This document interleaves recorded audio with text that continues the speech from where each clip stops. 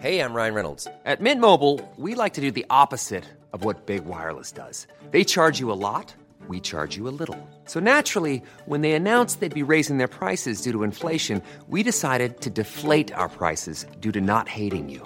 That's right. We're cutting the price of Mint Unlimited from $30 a month to just $15 a month. Give it a try at mintmobile.com/switch. $45 up front for 3 months plus taxes and fees. Promo rate for new customers for limited time. Unlimited more than 40 gigabytes per month. Slows full terms at mintmobile.com. Hey, it's Danny Pellegrino from Everything Iconic. Ready to upgrade your style game without blowing your budget? Check out Quince. They've got all the good stuff, shirts and polos, activewear, and fine leather goods, all at 50 to 80% less than other high-end brands. And the best part? They're all about safe, ethical, and responsible manufacturing. Get that luxury vibe without the luxury price tag. Hit up quince.com/upgrade for free shipping and 365-day returns on your next order. That's quince.com/upgrade.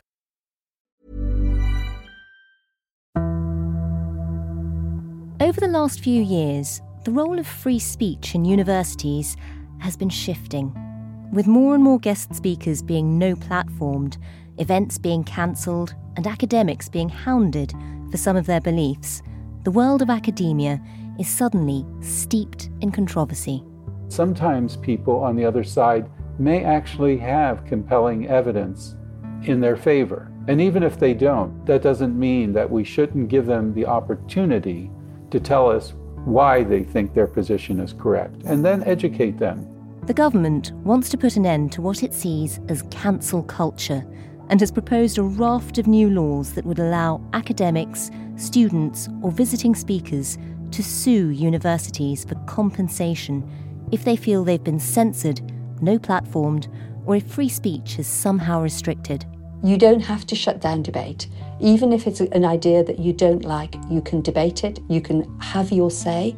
You may win the argument, and you may not win the argument, but you have to accept that that is the forum within which ideas are debated. But many universities and students are up in arms over the new legislation. There's already lots of work going on to make sure that freedom of speech is upheld and protected. You're listening to Stories of Our Times from The Times and The Sunday Times. I'm Manveen Rana. Today, free speech on campus.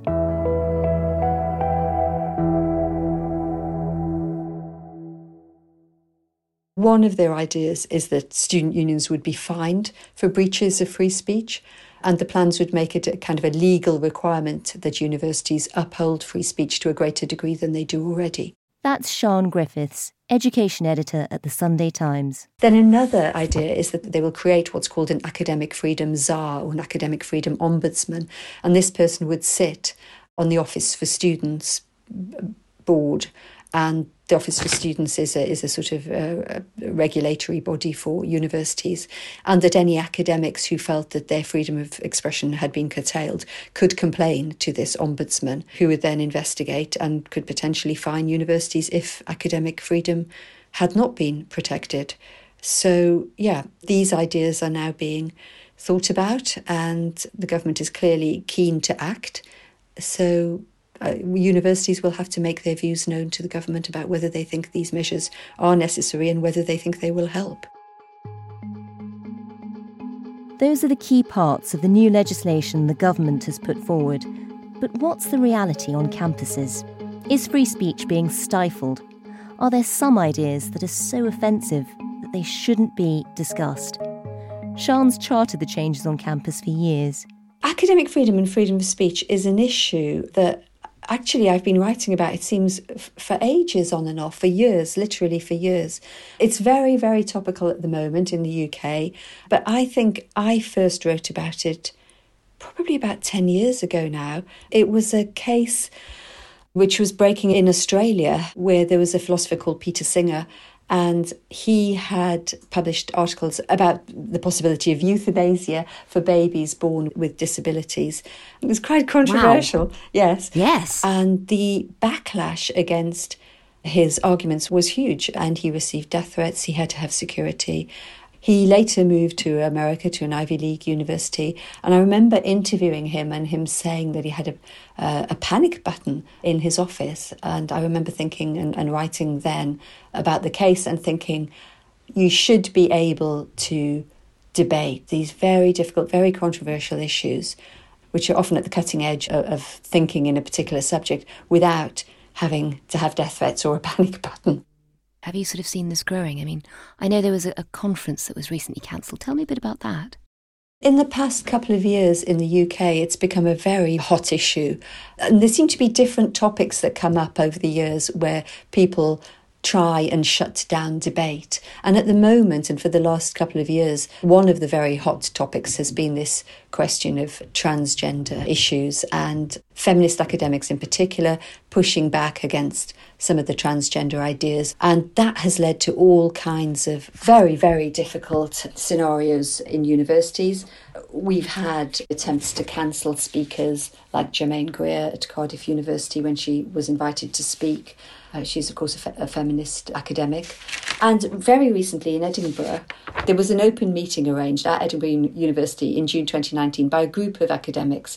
The open meeting was going to be about women's sex-based rights, so a kind of feminist conference. And activists protested that the event would harm trans people and argued very strongly that it should be cancelled. They launched a petition calling for the event to be taken off the agenda. The suggestion was even that it would put academic colleagues who were transgender at risk, and also that it contravened Edinburgh University's policies on equality and diversity. It went ahead. There was a sort of physical altercation after the conference. One of the speakers, Julie Bindel, was assaulted as she left the campus. It was all connected to that argument and that debate and that controversy. There are quite a lot of other areas that are sort of hot-button issues. Noah Carl, for instance, he was a research fellow at Cambridge. He actually lost his research fellowship a few years ago after 200 academics published an open letter which accused him of racist pseudoscience. Another lecturer was recently suspended from Southampton University for likening abortion to necrophilia. Meanwhile, the right-wing writer, Peter Hitchens, had a speech cancelled at Portsmouth University after the student union said his views on LGBT issues were offensive. And the former Home Secretary, Amber Rudd, had a speech at Oxford cancelled 30 minutes before it was scheduled to take place because of her involvement in the Windrush scandal. When you're talking to these academics who have either been threatened or have seen their events being cancelled or have had to do events where they do feel like their physical safety is at risk, what are they saying to you? What is it like working like that now? I think that's a measure of how scared they are. They have to spend ages just trying to set up these events, organising security, persuading the university and working with the university to make sure the events are safe, persuading speakers to come. It's not just that which bites into their research time. It's also that sense that they may end up working in a sort of taboo area where you can't get research grants and, you can't get published. And then where is your career going? And should one carry on working in this field at all?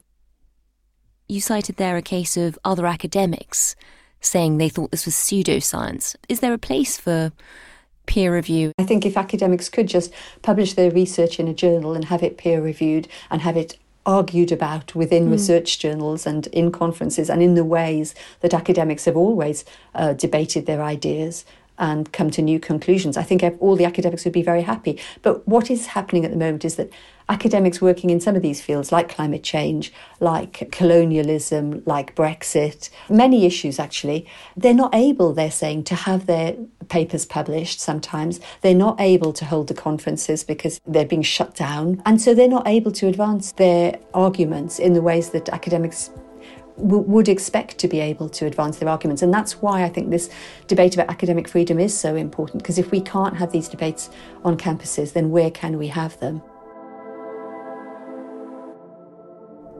And you've been talking to an academic who almost lost his job over just a Twitter thread. Tell me about that. This is a professor called Eric Kaufman. He's the professor of politics at Birkbeck College. He wrote a book a few years ago called White Shift, Populism, Immigration and the Future of White Majorities. And that turned out to be quite a controversial book. One of the things that happened was he went to debate that book at the University of Bristol in the sociology department there, and that was a difficult conference. There were protests about him coming to speak. He did manage to speak. I think a third of the audience at one point got up and left, but, he managed to have his say. But what happened after that was that he liked a tweet. In fact, he retweeted a tweet. And this is another thing that's happening a lot at the moment. Students and activists are following academics on social media, and they're watching very carefully what they are putting out on Twitter, on Facebook, on Instagram. And anything that they object to, they think is, might breach equality or diversity rules, they pounce on. And this happened to Eric. He retweeted a tweet that somebody had put up, and he was very quickly complained about to his university. There was a formal complaint, and he had to defend the fact that he had retweeted this tweet. Basically, someone had retweeted a Heather McDonald piece from the LA Times critical of affirmative action, which I liked. That's Eric Kaufman speaking to Sian. It was part of a thread which I hadn't read, so it was kind of a 10-part thread, and at the bottom the guy was talking about race and IQ in this sort of debate, right? And then there's this big storm that and of course each tweet you can like or not. I only really liked the first the tweet in the thread, not number 7 or whatever it was. Yeah. And then when I found out, I just deleted it or unliked it. Yeah. Somebody had meanwhile done the screenshot thing and got the Twitter mob going and put in the complaint. He got hauled through this disciplinary process, and he said that it was very difficult. He had written this book. The students had said the book was racist. Obviously, it's not a racist book. It's academic work. And he said that it was frightening going through the academic process. It kept going higher and higher and higher up the university. And he was worried. He's got tenure, so I don't think he ever thought he was going to lose his job. But I think that he was also head of department, and I think that position was in jeopardy. In the end, he says, what it makes you think is, whoa, that was really difficult. And you start to self-censor. You start to think, do I want to carry on working on exactly this stuff? Because it's so contentious and so difficult. But what some of the academics say to me is they're finding it difficult to get research grants as well, if they want to work on these subjects. So, yeah, it's tricky. And that's why I think these proposals that have come in from the government have been welcomed by some academics, not by all. I mean, many universities say they're not needed and that they do a very good job of defending academic freedom. But some academics really feel they do need these proposals that have now come forward from the government to protect academic freedom on campus. I know you've spoken to some academics who say that some of their research has actually been shut down because of controversy. Tell me about that. For instance, there's a research student called James Caspian at Bath Spa University, and he wanted to study cases of people who had had surgery to reverse gender reassignment, and he wanted to do his master's dissertation on this, and he was told by the University Ethics Committee that they weren't willing to give approval for this rather controversial dissertation subject. He's now launched legal action against Bath Spa University, and he's taken the case to the European Court of Human Rights, and he's arguing that his freedom to pursue legitimate academic research is being breached. And they're waiting for, a ruling from the European courts as to whether they will take that case and consider it. With all of these examples, whether it's actually academic research being stopped, which seems remarkable, or whether it's sort of debate being muted on campus by campaigns and controversy, is this a change in culture? Or, was it ever thus? Has something new happened here? I think maybe what's new is the internet and social media, and so much of this controversy and attempts to silence debate is happening on social media, and little things get whipped up into big things very, very quickly. And the debate seems to have become much, much more fierce as a result of academics getting onto social media and social media being a platform for them to try and discuss their ideas, and shutting down of ideas is happening a lot in that space. But I think it's always happened. There have always been debates that have been deemed so controversial, or topics that have been deemed so taboo on university campuses that somebody will try and close them down and say that they're not proper. So I just think going back, that certainly for a long time it's been happening. It's just, it seems to be more ferocious now since the advent of the internet. Do you think, have you spoken to students too? I mean, can you sort of see it from their point of view about the idea that they, if they think there are outdated views or sort of deeply offensive views that they don't think should be put forward as legitimate academic research, that perhaps it's part of the debate that they argue against them? Yes, so I've spoke to the Vice President of the National Union of Students, who thinks that freedom of speech is already protected at universities, that student unions, don't particularly try and cancel speakers or silence debate. I understand that people might feel apprehensive to speak about views that they might feel was unpopular, but I really feel that universities and student unions have been really committed to making sure that free speech is promoted and protected, and robust measures are in place to make sure that happens. That's Hilary Gueyebi-Ababio, the Vice President of the NUS, speaking to Sian. So Hilary said very clearly that it's within students' rights to decide, well, actually, we don't want this speaker. We know you've been invited, but we've changed our minds and we don't want you in our student union. It's a very different thing to say a speaker has been disinvited than it is to say that a speaker has been stopped from being able to exercise their right to freedom of speech. And I think it's important that nobody has a fundamental right to a platform, but everybody has a right to exercise their freedom of speech. And so the discourse that is confusing the ability for people to take up platforms from a sense of entitlement as opposed to a sense of being invited, which is within students' rights and student groups' rights to be able to invite and disinvite speakers as they so wish. And she says we have laws which make it illegal to incite violence, incite hatred, and those existing laws are enough. We don't need these new proposals that the government is now consulting on. Freedom of speech must also go hand in hand with people having the right to protest peacefully, as well as making sure that people are protected from any sort of speech that might promote hate speech or harm to vulnerable groups, as we see protected in the Equality Act, for example. And so I think it's important that we don't mix up the terminology in the way that it's been conflated by government and by certain partakers in the so-called culture war. We'll have more in just a moment. Get to the heart of the stories that matter every day. Subscribe to The Times and The Sunday Times today and get 1 month free. Visit thetimes.co.uk/stories of our times.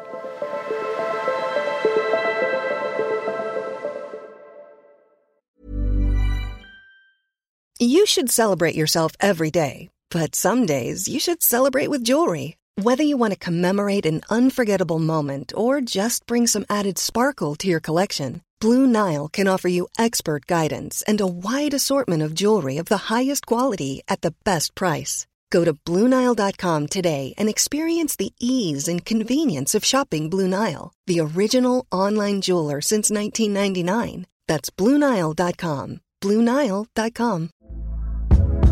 Hey there, it's Michelle Norris. I'm host of a podcast called Your Mama's Kitchen. When I travel, I'm usually looking for a way to find a taste of home when I'm not at home. And one of the things I love to do when I am at home is entertain. And Airbnb allows me to do that. When I was in California recently, I rented a house that had a great kitchen. And when we were sitting around the table, we were all thinking, we're in someone else's house. Someone could be in all of our homes as well. If you have a home, but you're not always at home, you have an Airbnb. Your home might be worth more than you think. Find out how much at airbnb.com/host.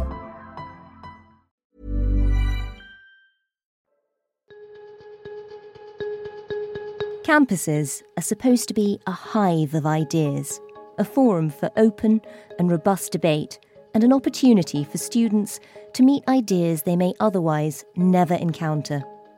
And that's how people develop. So what impact is cancel culture having on modern campuses? My name is Stephen Ceci. I'm a professor of psychology at Cornell University in New York. In 2018, Stephen co-authored an academic paper looking at free speech, how it impacts students, and what can be done to ensure debate remains a part of university life. even though a lot of the people who were doing the shutting down were friends of mine or people of the same socio-political perspective that I have. Nevertheless, I felt that all viewpoints should be allowed to be expressed and then confronted and rebutted in debate. But that was increasingly not being permitted. And Wendy Williams, who was the co-author, and I both became alarmed at this. And we were reading polls showing that Americans favored banning unpleasant speech rather than having it debated. So we felt that the time was right to take a stand against this. It's really interesting that you say many of the people doing the shutting down were people of your own socio-political persuasion, people who you probably agreed with in many respects, but you didn't think they should be shutting down debate. It's not that Wendy Williams and I disagree with the positions behind the people opposed. It's that we feel as though the people who harbor these views should be permitted to give the evidence favoring their viewpoint, and then they should be subjected to debate and refutation, of course.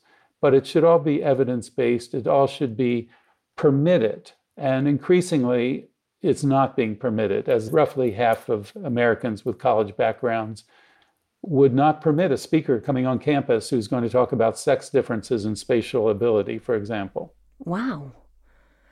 Were you shocked by that? You have a long and distinguished career in academia. You've been hanging around universities for quite a while now. Nice way to put it. I just turned 70, so I've been hanging around for 50 years. But so you know this world well. Does this feel new? Well, yes and no. When I was a college student back in the late 1960s, early 1970s, we had a regular routine of protests on campuses. Back then, it was about the incursion into Vietnam and Cambodia by the Americans.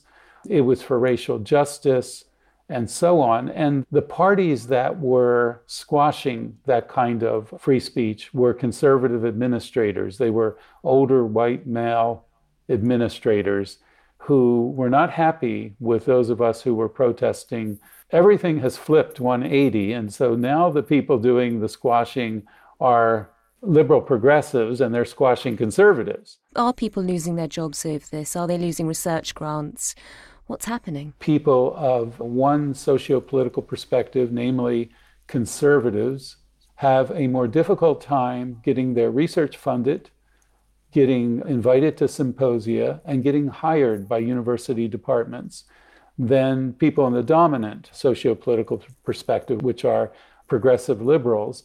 There have been a number of surveys that look at the makeup of the academy. And these are mainly US and Canadian surveys. They probably apply in the UK as well, where roughly 85 to 90% of American faculty are liberal progressives. And frankly, I share those socio-political views. That's sort of my moral tribe as well. But what bothers me is that my squad has become so intolerant of the conservative point of view that they don't permit it on campuses. It's not just those who are being called out who are affected. Stephen says it has a knock-on effect throughout academia. There's an online magazine called Inside Higher Education, which a lot of us read. And it frequently will have stories about someone being fired for their political stance, for being a Holocaust denier, or using the N-word, or saying something supportive of Donald Trump, or something like this. It's probably a really infinitesimally tiny fraction of American academics that would be punished for those kind of views. But when you read about anyone being punished, I think it has a multiplicative effect. You read about it and you imagine it could happen to you. So therefore, what conservative academics say increasingly is they self-censor. They're afraid, not necessarily of being fired, but of being punished socially, being ostracized, not being appointed to certain committees or given certain awards that they feel competitive for. If it gets out that, for example, they voted for Donald Trump, There was a UK survey just in the past year of students, and I'm trying to think if it was done by the National Union of Students or not, but it was quite alarming. It was a very high percentage of British uni students that said that they were self-censoring out of fear of being ridiculed if their more conservative viewpoints were aired. And I believe in the US it's the same. Is there an argument that perhaps over time, cultural values change, the Overton window, the things that we consider acceptable to be said change? I mean, should academia reflect that? I think that someone who's a Holocaust denier or someone who is a racist or any other bad thing that you can imagine, I would say to that person, if you can defend your viewpoint, I'd like to see your evidence. And then I wouldn't hesitate to rebut it, challenge it. That's what a university should be, rather than to say, we have predetermined, and the norms have followed us, that these issues have been decidedly settled, and there is no longer any intellectual merit in hearing the evidence from the other side. I don't believe that we have gotten to that point where there's no evidence from the other side that we should consider. Not that I would personally be persuaded by it, but nevertheless, I wouldn't try to quash it. I would say, I want to hear why you think there was no Holocaust, and then take them apart and let other people listen to the counterpoint and make their minds up. And again, Stephen, just to play devil's advocate, I don't know if this is the same in America, but certainly in Britain, I think most people would sort of acknowledge that there is something specific about academia as a forum, which for years now has rewarded outlandish opinions. Yeah, there certainly are academics that fit your description with the sort of outrageous kind of positions, but I think they're on both sides. I don't think they align with the free speech argument. You can certainly find progressives that say absolutely crazy things, and you can certainly find conservatives that say absolutely crazy things. And, the fact is, on a funding committee, it only takes one or two people to torpedo someone's grant application. It only takes one or two people on a faculty personnel committee to torpedo someone's appointment, and so on. So when people in academia are given different vignettes about, you're on a research funding committee, and if you know someone who's applied for grant money is conservative, would you discriminate against them in awarding grants? And then they flip it over on the other side and they say someone who is progressive, liberal, is applying for grant funding. Would you discriminate against them? And what these surveys show is that about 32 to 34% of American academics admit, this is really quite alarming, but they admit they would discriminate against funding someone of the opposite socio-political perspective. They would discriminate against inviting someone to a symposium who was of the opposite political perspective. And they would discriminate against hiring someone of the opposite socio-political perspective over someone who was identically qualified. So when you take a group of people who are, say, 85% on one side, and you say that they're willing to discriminate against colleagues on the other side are going to have a very difficult time because they're in such a tiny minority. And that's relatively new in the academy. That's all happened in the last 4 decades or so. And again, I'm not saying that it doesn't work both ways, because the surveys indicate it does work both ways. Conservatives are just as biased against progressives, but they're such a small fraction of the cognitive elite that the problem really goes in the other direction. Do you worry that sort of skews the whole process of peer review, for example? I worry all the time that it skews peer review, and my colleagues and I have written about this and given examples of how it skews peer review. For example, let's take a really absurd one. You send scientists a study saying, this is a study of the validity of astrology, or something that everyone in the academy feels is bogus. So you send them this study, and it has an impeccable methodology, all the appropriate control groups and safe conditions, and et cetera. And it has state-of-the-art statistical analysis, and it concludes, unsurprisingly, that there's no validity to astrology. And the scientists, will write it up, and they'll say, the methodology was excellent, the statistics were state-of-the-art. It's really an excellent study. I'm not sure we need to publish it because we already knew this, but it's a really well-conducted, well-designed study. Fine. Take the identical study, same methodology, same statistical analysis. The only difference is you change the statistical sign in the results so that astrology is valid. And all of a sudden, the scientists who are assigned to that paper say, this is very shoddy, it's poorly done, it doesn't merit publication, etc. And they rate the methodology worse, they rate the statistical analysis worse, and so on. So that's a rather exaggerated example of what I think happens quite often around the edges, and that is people come from a certain socio-political orientation, and when they're asked to evaluate whether it's journal submissions, grant applications, applications for faculty positions, they bring that socio-political lens to the task, and they have very selective perception. So they may look at the very same set of facts that someone on the other side would look at, but they see something very different. So yes, I think that this is damaging to peer review. It really undermines its objectivity. So tell me, Stephen, in your paper, you came up with recommendations. Tell us a few of your ideas. So we suggested a number of things. Most college students, their first week, are put through a set of training modules. For example, there's a module called Alcohol EDU to talk about drinking sensibly. They're also given a sexual harassment module. They're given a plagiarism module, and so on. And these are all really good things. They're really helpful to start a student's university career.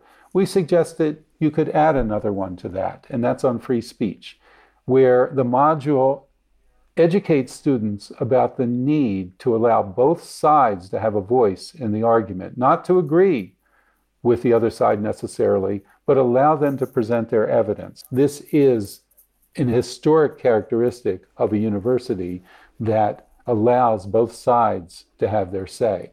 We also suggested a number of other things, such as a regular feature on college campuses of respectful debates, where if you have a speaker that is going to be talking about a controversial topic, build right into it, often on the same stage, the same day, that the other side can do counterpoint immediately following. So you have a bit of balance inbuilt? Yes, encourage the give and take and the balance. And we were suggesting that these be brought into a curriculum. So on anything that's contentious, invite the best people on both sides and educate students that you allow viewpoints that you may find odious to be expressed and then rebut it.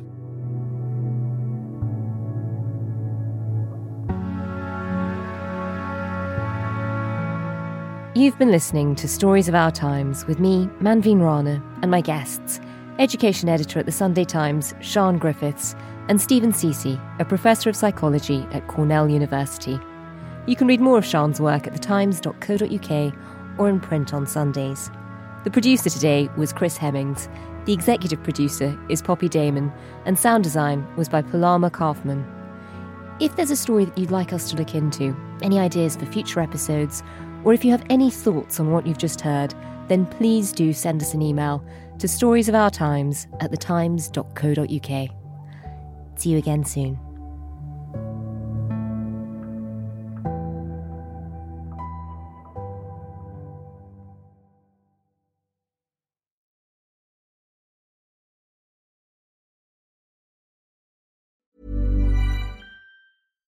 Hi, I'm Daniel, founder of Pretty Litter. Cats and cat owners deserve better than any old-fashioned litter. That's why I teamed up with scientists and veterinarians to create Pretty Litter. Its innovative crystal formula has superior odor control and weighs up to 80% less than clay litter.